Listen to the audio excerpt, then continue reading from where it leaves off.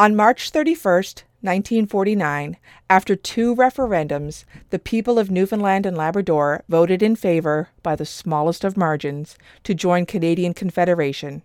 And just like that, the people, including our own toddler-aged parents, went from being British subjects to Canadian citizens.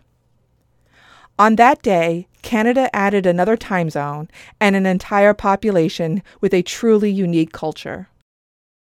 We have our own dialect of English. We have not 1, but 3 provincial flags. We have unique cuisine that includes dandelion greens, all manner of partridge berry and bake apple desserts, weekly Jig's dinner, and of course, the almighty cod.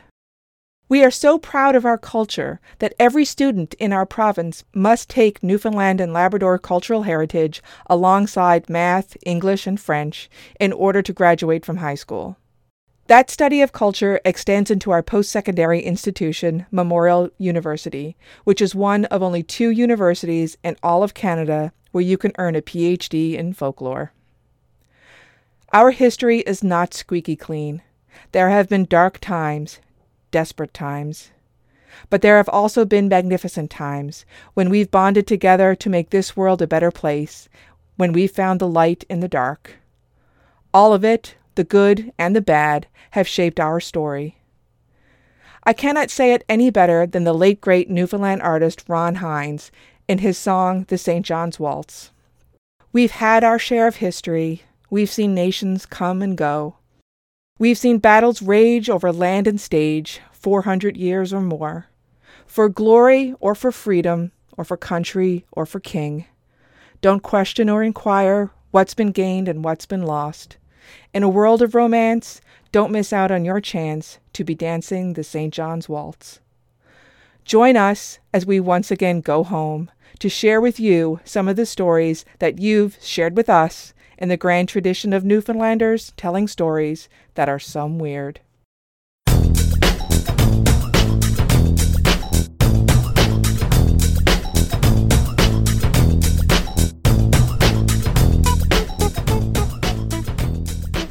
Hello, everybody. Welcome to another episode of the Some Weird Podcast. I am your co-host, Barry. And I'm your co-host, Chrissy. Welcome to episode 12, part 1. We're going to break this up into 2 parts because we have so many stories of our home, Newfoundland and Labrador. Yeah, so we're doing this one a little bit different because we've already spent the whole season talking about various stories from Newfoundland, so we couldn't just rehash them. So we went right to you, the listener. I was going to say the viewer, but nobody watches us. That would be creepy. Yeah, I guess they could stare at the picture that comes up when you're on the podcast catcher thing when you're listening to it. Not really good viewing though. But no, we received a bunch of stories from listeners from all over the globe. I guess Newfoundlanders displaced and things like that. So we do appreciate it. We're going to go through some of those. But before we do that, let's talk a little bit about Newfoundland. Have you ever been to Newfoundland?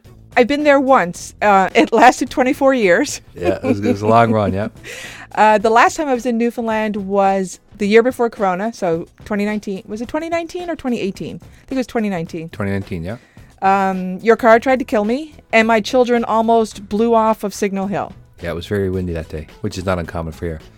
So even though, like you said, we've talked so much about Newfoundland, we do have a couple of interesting facts. One thing you said, 3 provincial flags. So that would be, I'm going to guess now. Yep. The Pratt Jack, which is the current one. That's called the Pratt Jack?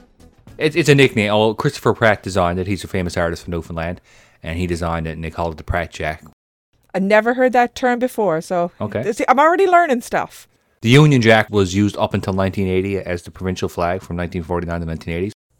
I didn't know the Union Jack was our provincial flag until 1980 either. Until the Pratt Jack came aboard, yeah. Oh, okay. You should have studied harder in folklore. Should have. So is the third one you're talking about the white, green, and pink, or the Labrador flag? I didn't number them in first, second, and third, but yeah, those are the 3. So you got the Pratt Jack, the Republic of Newfoundland, the green, white, and pink, and the Labrador flag, which is white with green, and it has like a pine branch, a blasty bough. A blasty bough, yeah, that's right. You get the fire going. What else is interesting about Newfoundland? September 11th is always a story that's near and dear to our hearts, and to anybody who doesn't know, I'm sure everybody knows the story, but September 11th, obviously, was a very tragic day in the world, and it's pretty close to where Chrissy is now. What happened? Planes hit the Twin Towers, and a lot of planes got diverted, and a bunch got diverted to a small town of Gander, Newfoundland, which at one time had the biggest airport in the world, but now it's like it's not even like a landing strip, not much more than that. Right. But anyway, a bunch of planes got diverted there, and the people of Gander area took in all these passengers and looked after them. And, you know, I was it thousands of people. I don't have the exact numbers on me, but 7,000 or 8,000 people, something like that, basically doubling the population of the town. yeah. Of course, Gander being a very small town, like basically every town in Newfoundland is a small town, save for St. John's and a couple others. Yep. But, you know, there's nowhere to stay, and there was no end point to what was going to happen there, right? Who knows how long they're going to be there and all that stuff, yeah. Right. So the people set up the schools, they set up their homes, they opened like the shops, like Shoppers Drug Mart, Walmart, stuff like that, and they were just like, take what you need, don't worry about it. The phone company set up all kinds of phone banks there. So this is That's before right. the days where cell phones were as prevalent as they are now. that's right. And free call wherever you want to in the world. All kinds of crazy stuff that they had, and the people that were here have nothing but great things to say about the hospitality that were shown to them. So, you know, Yes. I think Newfoundland always pride themselves on being people that are compassionate and helpful and willing to help out strangers. Yeah. You say, like, what's interesting about Newfoundland? I mean, a better question is what's not interesting about Newfoundland. It's got a half-hour time zone. What the hell? It literally has its own dialect. What are you talking about? I don't have an accent. Some people call it Newfoundlandese, but Yep. the Dictionary of Newfoundland English, they started it at Memorial University, the folklore department there, back in the 1950s, actually, shortly after Confederation, because many of the people that worked in the folklore department feared that they would lose their language. So Yeah. they started the dictionary, and it's been published several times over. The names of the towns are ridiculous. Yeah. Everyone's favorite's Dildo, of course. Dildo is a beautiful little town. Beautiful little town. Yeah. It's made very famous by it was Jimmy Kimmel, I think it was. Started talking about it on the news, but it's always been I'm sure that town's been the brunt end of many, many jokes because it's called Dildo. I'm not sure what the origin of that. I have looked it up before, and it has obviously nothing to do with what you think of when you hear the word dildo. It has something to do with whaling. That's all I know. Yeah, okay. There's also like Blow Me Down's the name of a town. Black Tickle's another one. Come by Chance. There's all kinds of weird little funny names. Yeah. Our town is not that funny, Bay Roberts, but the food is ridiculous. My husband loves it because he only likes to eat the weirdest of weird things. So people like to try to shock him and say, "You want to feed a cod tongues, my son?" And he'd be like, "Yes, I do." And they're like, "Oh, you're not supposed to say that."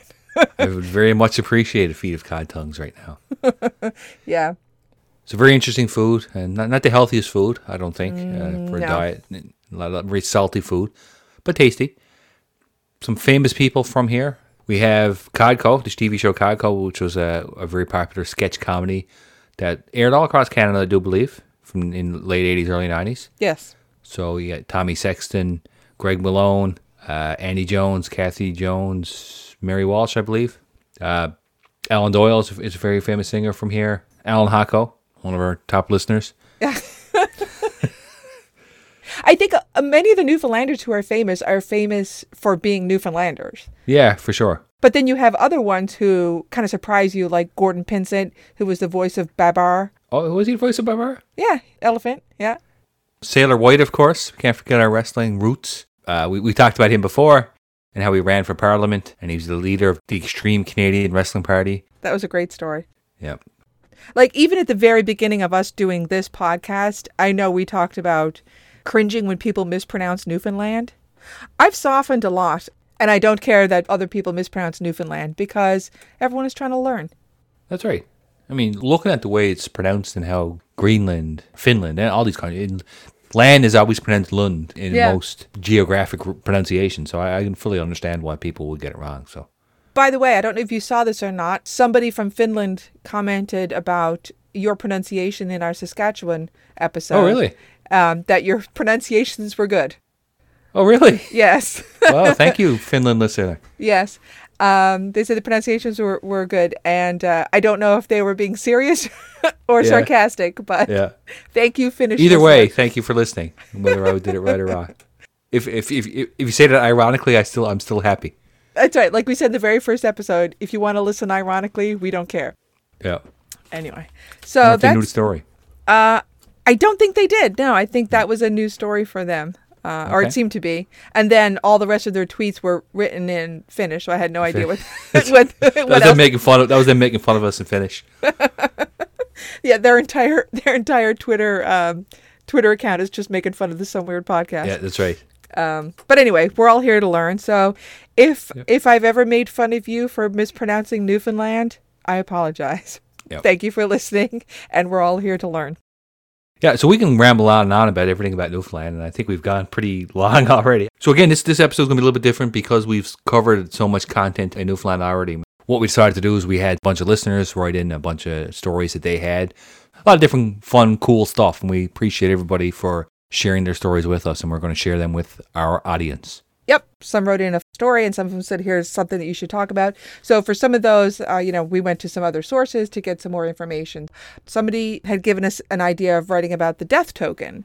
So a death token is something that you might see that will either predict your death or show you that somebody has already died before you know it. It's a supernatural thing.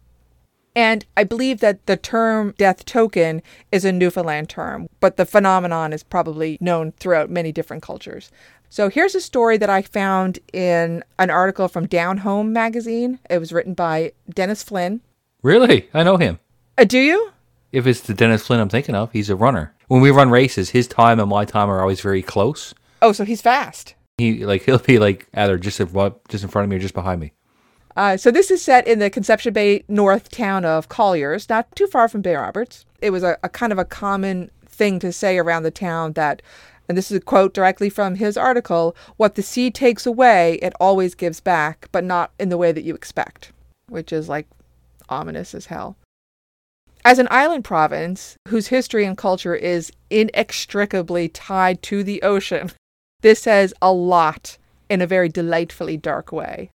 So we dedicated an entire episode of the role of the sea in our Newfoundland episode, the C word, which I don't know if many people got my terrible pun on that, but anyway. I think they did. I don't think Mom did. I think she did. She just won't admit it. Probably so. My kids are too pure for that. Well, no, we won't talk about our poor old mother, but she does love the podcast, despite our language. So here's the story. One particularly stormy night about 50 years ago, when the wind was blowing a gale, and there was heavy rain and thunder and lightning, which is kind of rare in Newfoundland. Yeah, very uncommon, yeah. Wind, no. Rain, no. Thunder and lightning, yes. You do get it sometimes. In this particular night, there was thunder and lightning. And old Nan, we call it Grandmother Nan, heard an annoying banging, which was her metal storm door. Fearing that the wind was going to take it, she made her way up to the front porch to pull it to. When she got there, she stopped dead in her tracks when she saw, clear as day, an image of a little boy, dripping wet with rain, coming up her front steps. He didn't speak a word. He held up his hands and shook his head in the international gesture that says, no. Nan was shocked to see that this was not just a random child wandering around on a stormy night, but it was the apparition of her own 7-year-old nephew who was drowned under a wharf in a nearby town a few years earlier. So did Nan say, come in, boy, you're going to catch your death. Let me get you a T-bone. Come in, me old ducky, before you catches your dit. Have a cup of tea and a saucer. With a carnation milk. 'Cause I trusted it for years. Anyway, that's a Newfoundland reference that our Newfoundland listeners will get. And that's a very typical thing for Nan to say. Any Nan, it doesn't matter which one. So Nan's standing there in disbelief because she's seeing her nephew that was drowned under the wharf, which is the saddest hell story. And all of a sudden, a bolt of lightning strikes her metal door that was banging in the wind. Wow. So had that apparition not showed up and she had put her hand on the door to pull it closed, who knows what would have happened to poor old Nan. Yeah, no cup of tea for her. No homemade bread for the family. I just want to take one moment to think about our Nan's homemade bread. Yeah. So good. It was. Anyway, yeah, cool story. I've never experienced such a thing. But stories like this are fairly common throughout the province. Oh, for sure, yeah. You'll hear about them kind of all over the place. And it's usually something to this effect. Either a ghost will show up to warn you of something like this. Now, again, who knows if the story is fully true or not, right? But Yep. it's believable enough. And the folklore of that death token is prevalent enough that a lot of people would relate to it. Yep. Now, I told you before we started recording that I do have a special surprise for you. Yep. So here's part 1 of your surprise. Okay, here we go. I mentioned in the introduction that Newfoundland has its own dialect. I'm going to give you a quiz based on the stories that I tell. Okay. Okay. Here is Barry's Newfoundland English quiz. Will you graduate from high school? Number 1. Nan probably looked a sight in her house coat and her hair blown wild in the wind. If she had looked like that strolling around on a normal day, they might have called her this. A word to describe someone, usually a female, who goes around like someone no one owns, disheveled and generally unkempt. Oh my God, do I got to give you a hint? You might have to. Like a crossword puzzle. All right, begins with the letter S. Skeet? No, a boy would be a skeet. Yeah. Skunt? No. No, but let's make that a word. Yeah. That was a word a friend of mine in Ontario, was a Trinidadian person used to use all the time. Really? Skunt? Oh, yeah. Sorry. I don't know. I'm going to pass. All right, you'll know it when I say it. They would have said that she was going around looking like a streel. A streel. Okay, yes. That's a Newfoundland term? I think so. Okay. All right, so you failed that 0 one. for 1. 0 for 1. Let's try the next one now. I'm sure that in life Nan loved her little nephew. She probably called him me old blank. A fish, surprisingly not a cod, and a term of endearment bestowed upon someone younger than you. Me old trout. That's right. I was going to leave it open because you could have filled in many words here. It could have been me old trout, me old duck. Me old cock. Anything. But Me old titty. No, me old skunt. me old skunt. That's the best word I've ever heard in my life. I'm glad you enjoy it. Thank you. All right, number 3. This is the final one for this set. Okay. All right. The story of the ghost nephew who saved her life was surely told through the years over a drop of tea and a game of cards. In Newfoundland, the generic word cards always refers to this local favorite. Yeah. And this game has many names. 120s, growl, auction. It's got one name. 120s. That's right. And it's a twofer, actually. 120s is a game that if you say you're playing a game of cards, that's what it is. It's 120s. All right. If Nan had the 5 jack and ace of hearts and a decent partner, she might have even bid this, the highest one can make. 30 for 60? Or slam? 30 for 60. People say slam too, right? Okay. I thought you were going to say 60 for 120. No, that's not a thing. No, that's bullshit. Some people call it growl too, is another name on it. Because people growl when they're playing the cards. Oh, yeah? Fantastic game. I highly recommend you learn how to play it. Yeah. I think you could actually get an app for it. Really? Not the same, though. It's not the same unless all hands are sitting around with beers and smokes. The cards are yellow from people smoking so much. You got to go on the backs of them. Yeah. Oh, my gosh, so much fun. Anyway, that was a nice little stroll down card memory lane. All right, the next story I'm going to tell you is another death token story. And this one came by accident. This was not a listener suggestion, but I came across it when I was looking up stuff about death tokens. It's one of those stories that I vaguely knew that it was a thing, but I didn't know the details about, which are like my favorite when I start looking into them and I go, that's what that was all about? So here's a death token story about the Newfoundland sealing disaster of 1914, commonly known as Death on the Ice. This story comes from a couple of different sources. The first thing was that very same article in the Down Home magazine. Another podcast, which I had mentioned before and recommend, called The Futility Closet. And an amazing short mixed media film called 54, which is from the National Film Board of Canada. Anything from the National Film Board of Canada is great. It is. You're not even joking about that. And if you're not subscribed to their YouTube channel, what even are you doing with your life? Yeah, it's a horrible story. It's a tragic story and a senseless story. But when we were kids, our dad would listen to the radio station called VOWR every weekend. Yep. This was a radio station that played a lot of traditional Irish Newfoundland music. And no matter how I tried to pretend to not like it, There was something very compelling about it all the Yep. time. You can either call it comfort in repetition or just a desire to know your roots. I don't know what it was, but it must have had some kind of impact on me because even my firstborn child is named directly from one of the songs that I would hear on VOWR all the time as a kid. So not the song that my kid is named after, but another one comes to mind when I think about VOWR, and that it's a very dark and spooky song called Death on the Ice, which is about the true story of this Newfoundland sealing disaster of 1914. There's also a really excellent book called Death on the Ice by Cassie Brown about the same thing. Here's kind of the story of what happened. In March of 1914, a fleet of 3 vessels left St. John's Harbor to hunt seals on the ice pans of Newfoundland and Labrador, as they've been doing for well over 100 years. One of these was called the SS Newfoundland, captained by Wes Keane, and another was the Stefano, which was captained by his father, Abram Keane. Okay.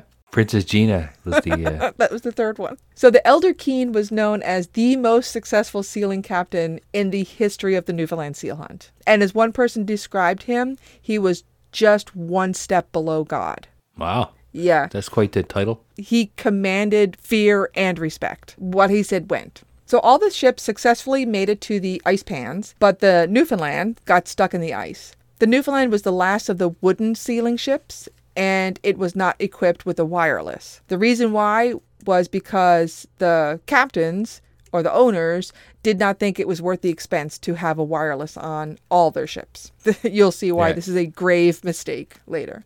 After about a week of being stuck in the ice, the young captain, Wes Keane, sent 132 men over the side to walk to the Stefano to ask his dad where the seal herd is. To ask him where Marlena was. She was in the secret room. So that was his best guess of what to do. Like, go ask father where the seals are too. Again, no wireless, so that was it. 132 men climbed over the side of the boat and they walked across all the ice pans a couple of kilometers away. When they set out, it was a mild and sunny day. It was March, so, it could be like summer in Newfoundland. Who knows? And they were welcomed aboard. They were given tea and hard bread. Then, to their surprise, they were pointed in the direction of a herd and told to go hunt. Before you go on, I don't mean to dwell on this, but hard bread. Would everybody know what that is? I don't know. This happens to me more than you would think. Things that to me just completely make sense. Yeah. When I think about it, it's like, wait, people probably have no idea what that means. So why don't you explain what hard bread is?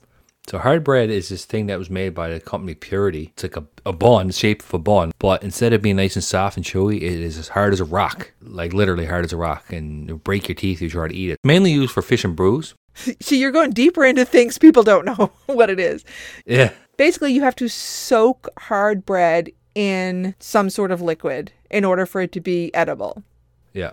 But it lasts forever, and that's why they take it on sealing. Oh, is that the reason? Okay. I mean, I have eaten it in this hard form before, but it's very difficult. Even like a hammer to break it. Yeah. They get their little snack, and then they're told to go hunt. They had thought that they were going to spend the night on the Stefano, get the information that they needed, and then go back to their ship, the Newfoundland. But when the elder Keane, like this one step below God guy, said, go hunt, there was just no questioning him. They just went. So off they go, and the Newfoundland weather is very unpredictable. Shortly, snow was on the way, and then it turned into a full raging blizzard. And the weather got so bad that the men decided to disobey the captain, which they would never normally do under normal circumstances, abandon the hunt that they were told to go on, and try to make their way back to the Newfoundland. So this blizzard was on them, and then it turned into sleet. The Stefano thought at this point that the men were back on the Newfoundland. The Newfoundland thought that the men were safe on the Stefano spending the night. No one had any way to communicate because the Newfoundland had no wireless because it was too expensive. And in the meantime, all these men were stranded on these ice pans for a total of 54 hours. And that's where the title of that National Film Board of Canada short film comes from. In total, 78 of them lost their lives, and it was one of the greatest maritime disasters in Newfoundland history. That's kind of the shortened version of what happened. Yep. But here's the supernatural part. One of the survivors was a man named Thomas Dawson, who was from our very own hometown of Bay Roberts. So it was said that Dawson spent a lot of his time on these ice pans kind of plowing through the snow to beat a path for everyone to get through. I couldn't even imagine what it must have been like to walk across these ice pans on the North Atlantic Ocean in a blizzard and then a sleet storm, but it took quite a toll on him, and eventually he needed to lay down and rest, which is a very bad thing to do if you're stuck in the elements in a blizzard, right? The weather got so desperate that they actually started to use some of the bodies to help block the wind. Oh, wow. The sad thing is the men could see the ships. They weren't that far, but they may as well have been a million miles away in the blizzard. It was pretty desperate. Dawson later recalled that in his delirium, he was visited in a dream right there as he lay down on the ice by the vision of the young daughter of his friend, who was the second hand on board the Bonaventure, which was a different sealing ship that wasn't part of this 3-vessel group that Dawson was part of. So according to Dawson, the dream child said to him, "Cheer up, Tom, Papa is coming." And the next thing he knew, he was being rescued by the crew of the Bonaventure, just like he was told was going to happen in his dream. Oh, wow. Yeah, so even though the Bonaventure wasn't part of the whole group that they were with, they eventually saw them, and his buddy came to save him. I thought you were going to say that he saw a vision of Obi-Wan Kenobi and told him that he has to go to the Dagobah system. Dawson had his legs amputated because he did get frostbite, but he was probably one of the few survivors from this senseless disaster that may have been visited by his token. Cool. So how many people survived this? So there was 132 in total. 78 died, but I believe 32 of them were like, fuck that, I'm not doing it, and they went back to the Newfoundland. So 100 of them made it across, and then 78 of those 100 died. Basically because they wouldn't pay for a wireless. Yes. What's the value of 78 lives versus wireless communications? I'm kind of glad I found this story because it was pretty cool. And now it's time for your quiz. Okay, here we go. Are you ready? I'm ready.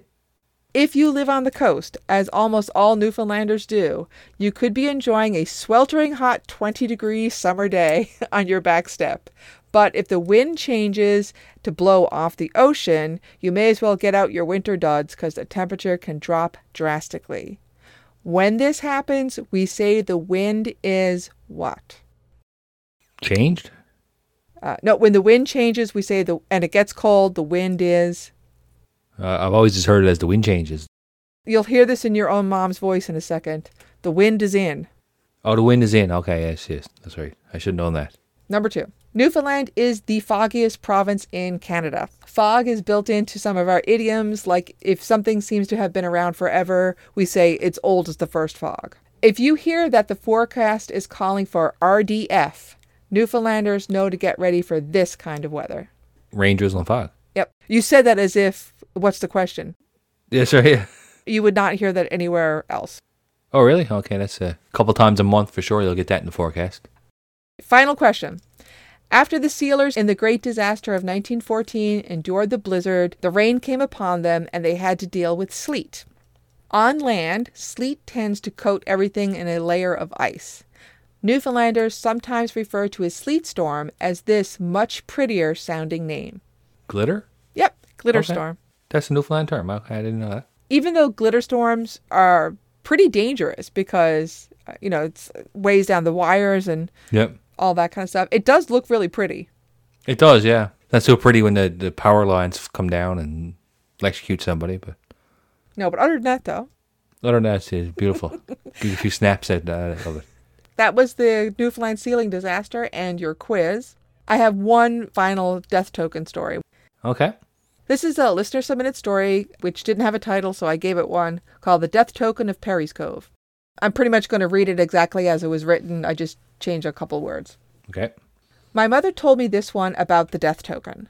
She was walking with her friend in Perry's Cove. The style was then to walk arm in arm.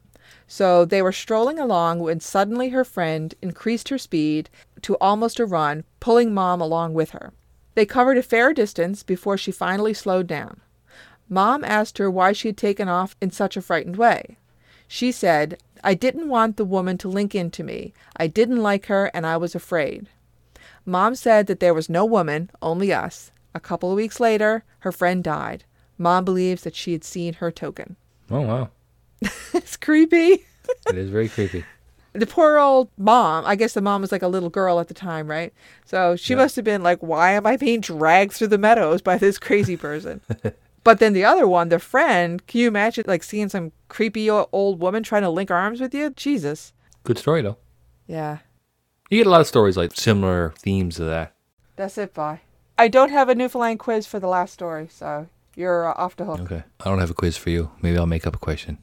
All right, then.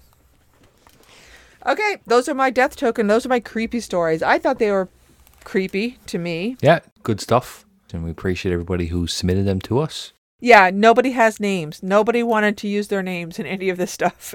So, I have a couple creepy stories here. This first one was sent in to a listener, actually from Newfoundland originally, but now lives in northern Ontario. This person used to live in Kingston. And when they lived in Kingston, they had hens and roosters and lots of other animals. And again, I'm just going to kind of read this verbatim. Okay. In the spring, the hens would produce abundance of chickens. There was one that was very stubborn and independent hen, and they named it Kaka, which I thought was a very appropriate name for a chicken. Sure. Or a hen. It's also a very famous soccer player named Kaka. Never heard of them. Okay. Anyway. But every spring, this specific hen would disappear, lay her eggs, and have her baby somewhere that was safe from humans. So the mom and the children would always search diligently for the hen, and were not successful in finding her, but they'd always eventually show up, proud as a peacock, with their babies following her. So one year, Kaka did her usual disappearing act. We'd wander about looking to find her. One day, the mom decided to search the hen in the cemetery, which was across the road from the house. As she was walking past the church, she heard the most beautiful violin music she's ever heard. A local man had recently died, and he was an amazing fiddler. She was somewhat unnerved by this, but being practical and no-nonsense person she continued to search for the rebel hen. Eventually, she found it. It was a nest on the fiddler's grave. Jesus. Yeah. It's the most goth hen there is. That's right. No chickens yet, so she went home and waited for the great hatching. Eventually, there were 13 babies. It was too early to move them, so they checked every day. And every day they went back, there was one fewer chicken. They finally brought the home with them into the house, and the decline continued. So one baby chicken disappeared each night. Even when they had them in the porch, staying in there, they still lose one by one. They check each morning, and every morning, one fewer baby chick. The mom said it was a weasel taking them, but they did not believe that, and it was trying to keep me from being scared. So the person said they were about 7 when the time this happened, and there's no explanation ever given to it. I'm not sure what was more frightening, the fact that there might be a weasel in the house, right? Or there's a ghost making off with, which would be a lovely Sunday dinner for them. There's so many things weird about that story. Number one, the chicken would just go, I'm going to have my chicken somewhere, and would just go make a nest, whatever. Hearing the fiddle music is pretty creepy. So fiddle music can be, it's very beautiful, but it also can be very creepy too, right? Like the rant, rant, rant, rant. It's kind of built in for like The Devil Went Down the Georgia style. Yes, exactly. Yep. Or just really like creepy sort of ethereal sounds or whatever. If I was searching in a graveyard for my for my feral chicken and I randomly heard fiddle music, I don't think I'd be like, you know what? I'm just going to keep looking for my chickens. You know what? He comes back every year. He's going to come back again. That's right. F this. I wonder what happened to the chickens. Are there weasels in Newfoundland? Yes, I think there is, yeah. Is there? Okay. They're not common, I don't think, but they're doing it at people's houses to steal chickens every now and then. Obviously. That's a pretty creepy story. I wonder what happened to all the chickens, and I guess it only happened that one time. I wonder if the fiddler ghost wanted them. The moral of the story is don't have your chickens on graves. On fiddlers' graves. So, interesting story. Thank you very much, listener, for sending that one in. Another creepy one about a mother saving their daughter from a car accident. Okay. This is one that happened, they think it was in the 1960s. A woman that was involved in a car accident. It was very slippery and visibility was poor. Like we've discussed before, Newfoundland weather can be very unpredictable and storms can kind of come out of nowhere and get very slippery very fast. Mm-hmm. She went to pull off the road and went over a big cliff. Her car was on a big rock and it was just teetering there, just like you see in the movies where it'll fall down a little bit and it'll fall back a little bit more, right? Mm-hmm. She managed to get out, but started sliding down the cliff and what would be almost certainly to her death based on her height and how much the fall would be. She said she heard her mother call out and told her to reach out and hold on. So she did this, and it stopped her downward plunge and pulled herself back up to the cliff on the road. A short time later, she was rescued and brought home. When she got there, her mother said, "Thank God you're safe.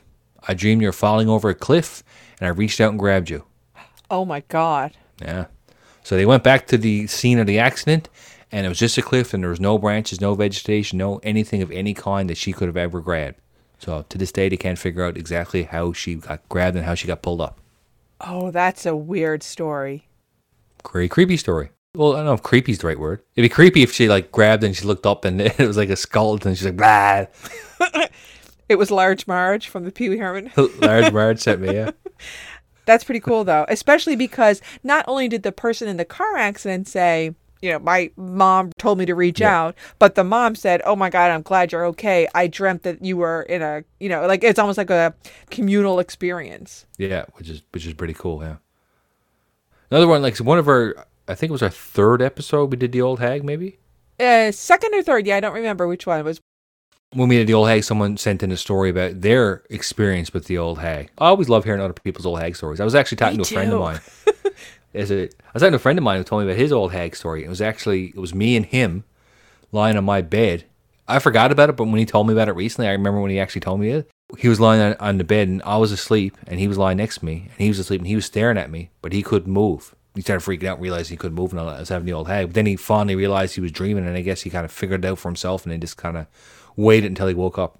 And then eventually I woke up, and he kind of looked at me and said, "Oh, I just had the old hag dream." So, wait, you were really in the same bed? We really were, yeah. Oh, okay. But this one here is a little bit creepier, this old hag story that was sent in from the listener. So the most fearful memory of the old hag was when my older daughter was very young. It was very early in the morning.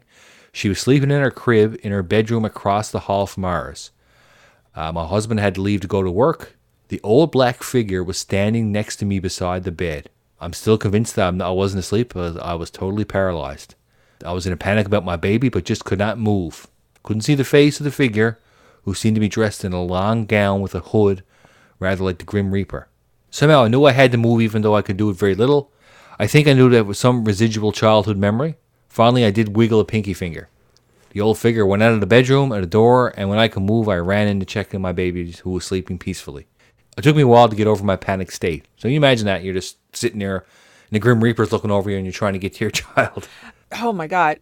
She was saying, I knew I had to move, so she moved like her pinky finger or whatever.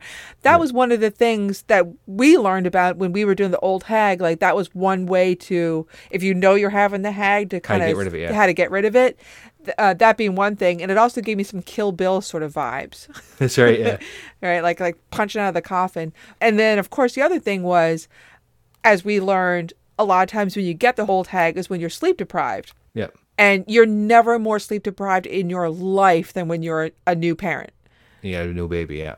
This listener goes on to say that the local native Ojibwe culture, did I pronounce it right? I think so. Has a similar malignant figure called the Bear Walker. The Bear Walker spirit is a malignant devil who is summoned out of the wilderness by a witch or evil person. It is an evil shape changer who can appear as an animal, bird, or ball of fire. God damn, Belle Island Boom. That's right. All in one. If somebody puts a Bear Walker curse on you, very bad things will happen to you. Very similar to getting hagged. In 1950, a young man from a nearby reserve killed both his parents because he claimed he had put the Bear Walk curse on him. Whoa! He used it as defense in his trial. I don't know if it ever could be found, but in the Maclean's magazine, August 1st, 1950, had an article about the Bear Walk beliefs on the island. Again, the old hag was one of my favorite topics that we covered. Oh, yeah, I love the old hag, yeah. Have you had it since? We talked about it. Because I was very concerned I was going to have it that night. I was too, but no, I have not. And we recorded that 8 months ago. One of the things we talked about in the old hag one was how there's so many different cultures that have the version of the old hag. Yeah, all different versions. It's a very similar story, but it's a little different. In researching for that episode that we did, I did not know about any Native Canadian type of old hag situations, but wow, the Bear Walker, that could be its own episode, and somebody used it as defense in a trial. Yeah, it's almost like a Wendigo. Yeah, We're talking about the old hag too. There's another podcast that kind of deals with folklore too that they've actually mentioned us on Twitter. Oh, yes. Fireside Canada, right? Fireside Canada. So, like I said, they spoke us about our fairies episode, and they also sent out a picture. I think for their season 2, they're going to be doing a story about the old hag, and he sent out that picture of Buddy sitting on the chest, and the missus with her head way back, which we really enjoyed. Yes. My favorite thing about that picture was your comment to say that the horse was the third weirdest thing. Yeah, that's right. So basically, there's a lady sitting there's a guy, this gremlin sitting on her chest, and the horse in the background staring at him. So awesome picture. But yeah, the Fireside podcast, check it out. They do a lot of folklore stuff. Very well done, very well researched, very well written. Yes, I very much enjoy that. It's a different flavor than ours, but content-wise, if you want to safely listen to the same kinds of stories around your kids that we cover, for sure, Fireside Canada. Yeah, check it out. So I have one more story that I'd like to review. It was from a listener. It's not really a creepy story. It's more of an interesting story. It's kind of very similar to remember the one we did there when we did the boat full of rats? Yes. That was one of my favorite ones, yeah. They're all my favorite. They're all like my children. As recently as last week, I had somebody tell me how much they enjoyed the rat story. Which you found, by the way, so I can't really take credit for it. I just kind of, you said, here's a story that you should do. I never would have told it in such an entertaining way as you, though. There you go. So this one's similar to that, so in that it was a boat that was in Newfoundland that floated all the way to Ireland. It was a houseboat. So there's a guy by the name of Rick Small. He was an inventor from Victoria, BC. Okay. Not behind Carbonear. Yuck, yuck, yuck. Victoria, British Columbia. He wanted to raise awareness about climate change. So his strategy for doing this would be to build a 10-meter houseboat powered by solar panels and sail it from Newfoundland to the Arctic to show that Arctic ice is disappearing. Now, how this is a big message about climate change, I'm not really sure. Well, you just fly a drone over it and just show it, or take Google satellite. There's a lot of different ways to do this. But anyway, this was his plan to do it. It sounds like a Rube Goldberg machine to demonstrate climate change. Exactly. He was actually a bit of an inventor, and he was fascinated, I guess, with solar power. And he actually made a solar-powered bike that he drove from Victoria to Newfoundland, actually, St. John's, over 100 days. Sure, bikes are pedal-powered or people-powered. What are you talking about? Well, like it was a mechanized bike or whatever. Oh, like a motorcycle. Okay. It's kind of like a little house on wheels. It was like a bike, but it had like a sleeper in it, and it had a place where you can cook and everything else. It was all done through solar-powered, right? I'm so stunned. Okay, that makes more sense. That's right. So anyway, he made this successful bike that wasn't powered by his feet. It was powered by solar power, and it was electronically powered. I suppose a Petland from Victoria. Yep. So he wanted to build his boat, so he built his houseboat that he was going to do the same thing. Unfortunately, he could not find a proper motor to power his boat for the journey. Why he couldn't do that, I don't know. He was smart enough to build this other thing. Maybe it was just he couldn't get one powerful enough. So what he decided to do was he was just going to abandon the boat and say, to hell with it, I can't figure out how to do this. So he abandoned it in Portugal Cove, actually. Okay. And he wrote on the inside of it, I, Rick Small, donate this structure to the homeless youth to give them a better life that Newfoundlanders choose not to. No rent, no mortgage, no hydro. Hang on now. Is there a big homeless population in Portugal Cove? There's not, that I'm aware of. I wouldn't imagine. But if I had seen this boat in the harbour, I would have claimed it for myself. I said, I'm taking this because it looked pretty cool. Hell yeah. You wouldn't have to pay to get on the ferry to go across the Tickle. I go to Bell Island on every day. I'd start my own Bell Island ferry. My son. So he donated it to the homeless people. And the boat was sitting there for however long it was. Eventually got moved or towed away, and it was set adrift. And it made it all its way to Ireland, where it sat abandoned in County Mayo, Ireland for a couple of years. People didn't know where it was, where it came from. All they saw was this Rick Small message written there. Well, I guess they knew it came from Newfoundland. So yeah, like the rat boat made it all the way to England. It almost got attacked by the military, or the Navy. This one made it all the way to Ireland. Okay. What was the point of this person? Well, I guess he was an environmental activist, and he wanted to prove that the Arctic ice But he just created junk that floated around. Like, so in order to do that, I'm going to create this piece of junk that's just going to float around in the water and pollute the land. Adrift in the sea. So does some poor homeless Irish person live in it now, I wonder? I'm not sure what became of it after that. It made its way to Ireland anyway, which I thought was pretty funny. But I guess if you just chuck something in the ocean, it's going to end up in Ireland. I'm sure it has to be the right winds and the right this and that. Once it gets so far out, I guess it'll go from there. But to get that far to begin with, there has to be the right conditions. Well, that's a mental story about somebody who thought himself to be some sort of mechanical genius, but wasn't. Yeah, exactly. Cool. That was a listener submitted story? It was a listener submitted story, yep. Are you ready for your Newfoundland quiz? Made up right here on the spot? Made up right here on the spot. All right, go ahead. Try to stump me, which you probably will. When somebody is acting irregular or they're being not very pleasant to you and they're causing a disturbance to you in your life, they're said to be a pain in the what? Arse. Oh, that's one. But what else? Is it a body part? It is a body part, yes. Arse is close. Pain in the hole. A pain in the hole. You heard that before? Pain in the hole? Yes, I've heard that before. Yeah, they're all places you don't want to have pains in general. Your quiz is much more amusing than mine. Okay, yeah. And, so you get your Sunday dinner, you're eating a big meal. Yeah. What was the Newfoundland term for that? For a big meal? Oh, your scoff. A scoff, that's right. My son, I got some scoff on to go there today. That's right. Got the pots going, got the potatoes, the salt beef. Well, I'd get some potatoes. Or praties. Praties, or young ones instead of onions. Well, no. See, Dad didn't have a Newfoundland accent. He had his own. Local to our house dialect. Oh, my God. If the water on, like Spaniards Bay, say, if that was really not a lot of ripples on it, let's say, what would Dad say that was? Some cam. Yep. Water some cam.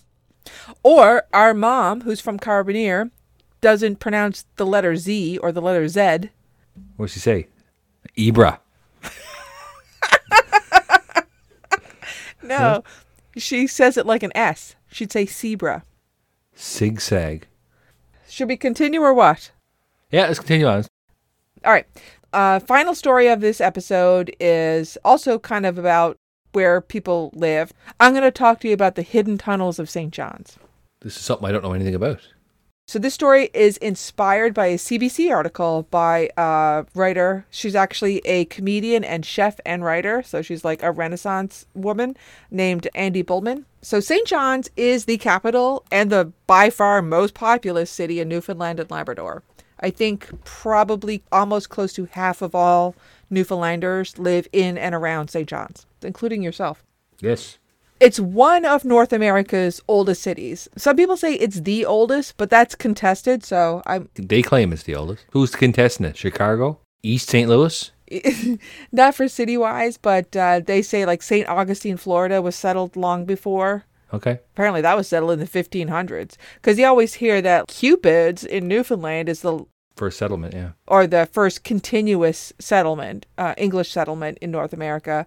But then Jamestown, Virginia was actually a couple years before Cupid's, but it wasn't continuous. And anyway, there's a whole thing. Whatever. Right. It's fucking old for North America. Yeah. All right, so it's one of North America's oldest cities. It's the site of the world's very first transatlantic wireless transmission from Signal Hill. Marconi played the Mamba. Marconi played the Mamba? What does that mean? Listening to the radio.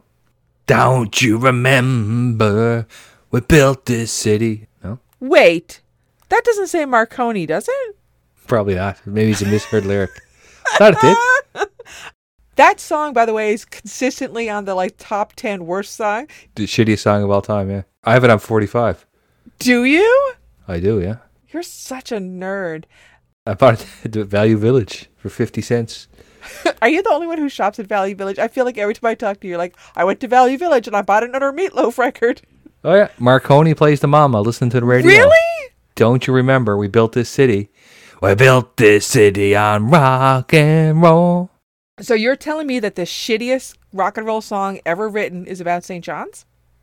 No, I don't think it has anything to do with St. John's. Sure it does. You just Marconi. Well, Marconi was on the other side of the transmission, not on St. John's side, right? Who was on St. John's side? Some fucking skeet? Yeah, no, I don't know. Some guy. John Cabot, I suppose. I don't know. The corpse of John Cabot was propped up. Yeah. Then they heaved him into the ocean when they're done. This episode is going so weird. Yeah.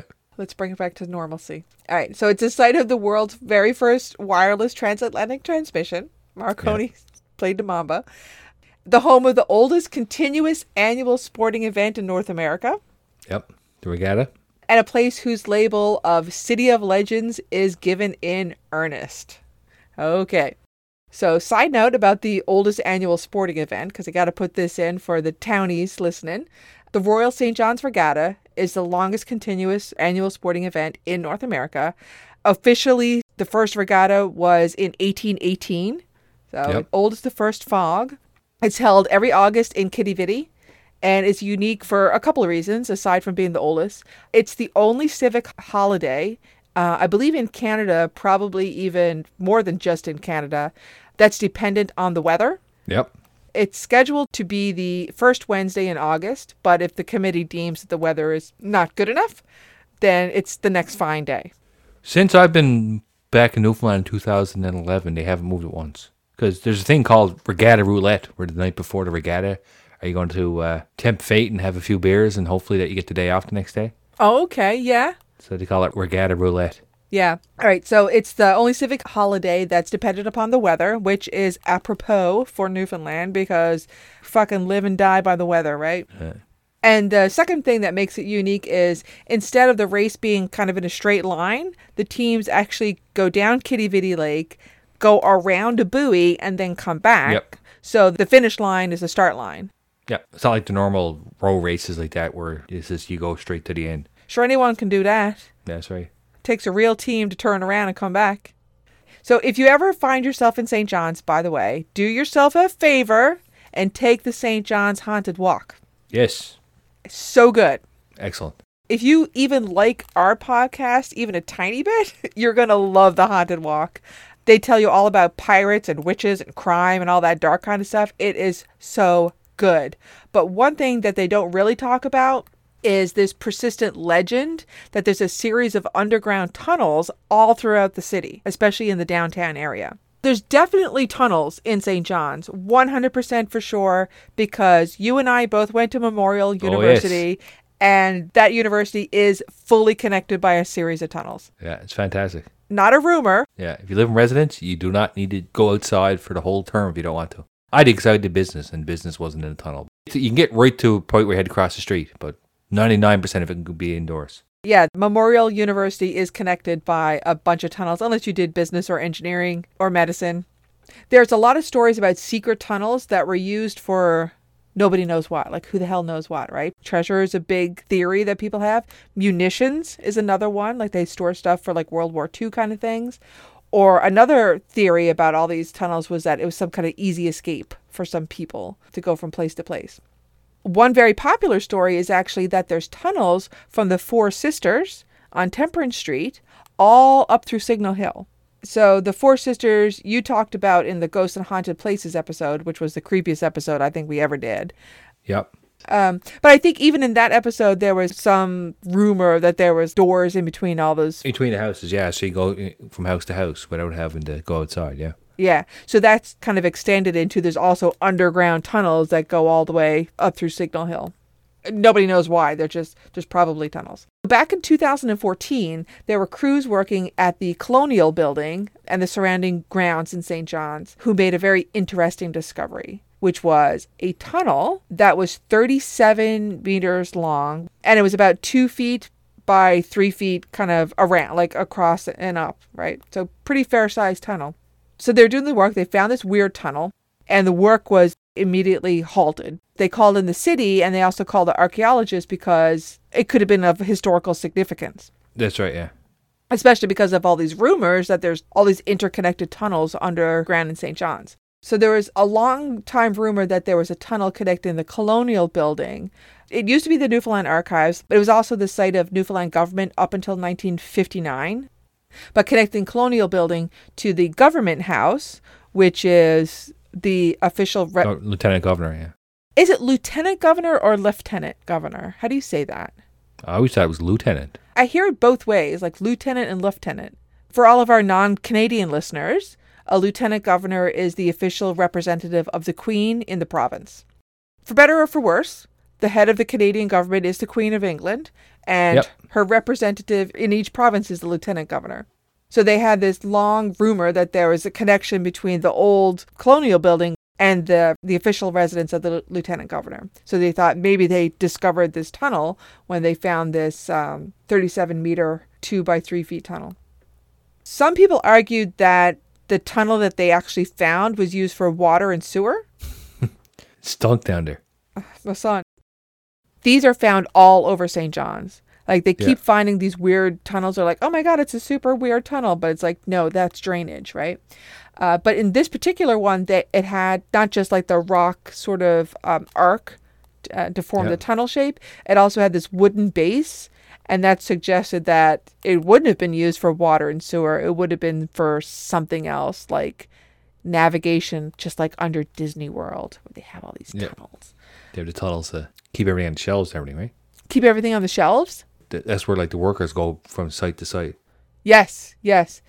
So this water sewer / tunnel was like the Disneyland of St. John's, I guess. That's right. So Buzz Lightyear goes to go from the shit house to the... Yeah, so a lot of people thought they were drains. But, I mean, who's to say they weren't both things? That's right. It could be both, yeah. So what's the theory behind to get one tunnel to the other? I guess if you had to get somebody from the government house to they'd sneak somebody out, I guess, or something. Well, there's a lot of tension in all history, but there's a lot of tension in Newfoundland history. Like, just think about the whole thing between Protestants and Catholics. Like, there might have been times where you need to, like, get the lieutenant governor out of colonial building, you know? They didn't really know what it was. It's just a tunnel, whatever. They continue with their construction. It filled up with concrete, so there's enough of that. Sadly, a lot of the things, even if it is to take your shit away, like, they filled it in exactly like you said with concrete. Oh, wow. So bad. It is. Like, I mean, you don't need to preserve every single thing, I suppose, but, like, some things you might want to... Well, I mean, if that actually existed, you could have had it, and that could have been a real tourist attraction. Tunnels and go around from place to place. And oh, yeah, right? Walk past the shit. Don't mind the smell of shit now, boys. Just keep on going. Well, look at Paris. They have the whole catacombs with, like, millions of skulls and dead bodies, and people go down there like, this is a great tourist attraction. That's right, yeah. What to say, the shit drains to St. John's couldn't be the same. Aside from that kind of stuff, though, there's been people finding stuff in their homes in downtown St. John's for years. So in this CBC article that I read, this is a story. Actually, it comes from October of 2020. So right when we were starting this podcast.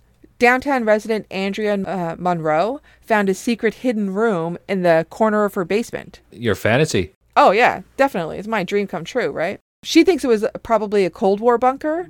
But could you imagine you're in your basement and you're like, what's that over there? And it's like a door and you open it up and it's like, shit, there's an extra room. Secret room. Marlene is in there. God knows what, whatever. I think it would be both very, very creepy and also very awesome. Yeah, cool and creepy at the same time, yeah. It's definitely very cool for someone else to find it in their house. It would be cool and creepy to find it in your own house. Apparently there's a lot of secret tunnels that they're still discovering and secret rooms and secret things at a lot of the old houses in downtown St. John's. So that's the story of the secret tunnels. I'd never heard that. That's very interesting. I need to research that. Yeah, I feel I want them to preserve more of the things that they're finding, but... I guess they don't. They're going to do what they want to do. Now it's time for your quiz. Here we go. Newfoundland English quiz number 1. The tunnel or drain at the colonial building was pretty small. If one was escaping from Government House, one would certainly need to bend down or do this to make it through the squat quarters. I don't know. Do you want a hint or should I just tell you? Give me a hint. All right. Begins with the letter C. Crouch? Cooch? Kind of close. Coopy. Coopy down. Never heard that in my life. No? No. Oh, okay. If you're hiding from something, you coopy down. 0 for 1 on this one so far. Let's go to the next one. I'm sure it was already creepy enough for Andrea to find the hidden room in her house. The only thing that would have made it creepier is if it had kids' toys or clothes, or a pacifier, aka this. Yeah, I do know this one. That would be the dumb tit. Yep. That is such a weird and vulgar term. But it is, yeah. Yep, the dumb tit. I remember when I lived in Ontario, friends of mine was like, oh yeah, we just came from a baby shower and people from Newfoundland and we gave them a pacifier and they called it, and before they said it, I said, dumb tit. And he rolled like, how did you know that? So. Yeah, it's definitely a Newfoundland term and it's kind of weird. Okay. Oh, it's what it is. I mean, last one. Maybe Andrea figured out she could repurpose the secret room into a wine cellar or a storage space. Sounds like a project she would get around to at an inspecific time in the future, known as this. In 2 sniffs of the duck's arse. No. the once. Yes, the once. Gonna get around to it the once. Here's a couple of quick ones for you now. All right, then. If you're grouchy, what's a term you'd use? Some crooked. Crooked. There you go. When you're very annoyed at somebody and there's an annoyance, they're getting on what? Getting on me nerves. Oh, me nerves, right? Yep. Nice. Yeah, real words that actual Newfies use. So that is it. That's our part 1 for Newfoundland and Labrador. Our home, my home, even though I don't live there. Yeah, no. One thing I do have to say, though, and I've been wanting to say this since we're talking about playing 120s, there's nothing worse when somebody doesn't play their cards right, when they don't play the right card because they're holding it back to win a trick. Because if you're not bidding, your purpose is to put that person down. So the 5 points you get for holding your ace of hearts when you didn't run with it, don't do that. Don't be that person. Your job in 120s is not to win, is to get the bidder down. Exactly. If you're not bidding, you got to get the bidder down. So the 5 points you get for there, that means nothing if the buddy gets their 20 bid. This is making me think of another term here now. What's it called when you hold your cards back? Sandbagging. Sandbagging, yep. But anyway, I said to get that in there. No, that's good. That's our episode, or part 1 of our episode of Newfoundland and Labrador. Obviously, we have hundreds of stories. We did not get to put everybody's story in there. We kind of picked some and fit it into some sort of logical grouping. Format? Yeah, some sort of format. There's a lot of off-the-cuff stuff, like Barry said. But that's it for this episode. And with that, I do have one more final Newfoundland English quiz for you. Okay. This is the term for tying up the loose ends, like promoting your social medias at the end of your podcast episode. Cluing up. Yep. We're going to clue it up right now. Yeah, so if you enjoyed this episode, you want to drop us a line, you want to tell us a story about Newfoundland or any other province or anything in general, just feel free to send us an email. Our email address is someweirdpodcast@gmail.com. Our Twitter is @someweirdpod. And the website is www.someweirdpodcast.com. Drop us a line. We certainly hope you enjoyed this Newfoundland and Labrador episode as much as I did. I learned words like skunt. Yeah. And there's only one last thing to say. Stories from Newfoundland and Labrador are some weird. By some weird.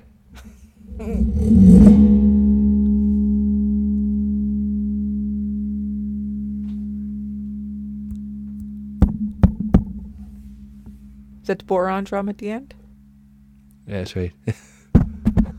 I'm a Newfoundlander, born and bred, and I'll be one till I die. I'm proud to be an islander, and here's the reason why. I'm free as The wind.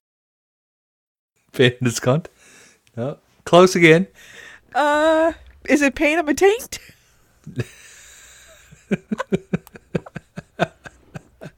Pain in the shoulder.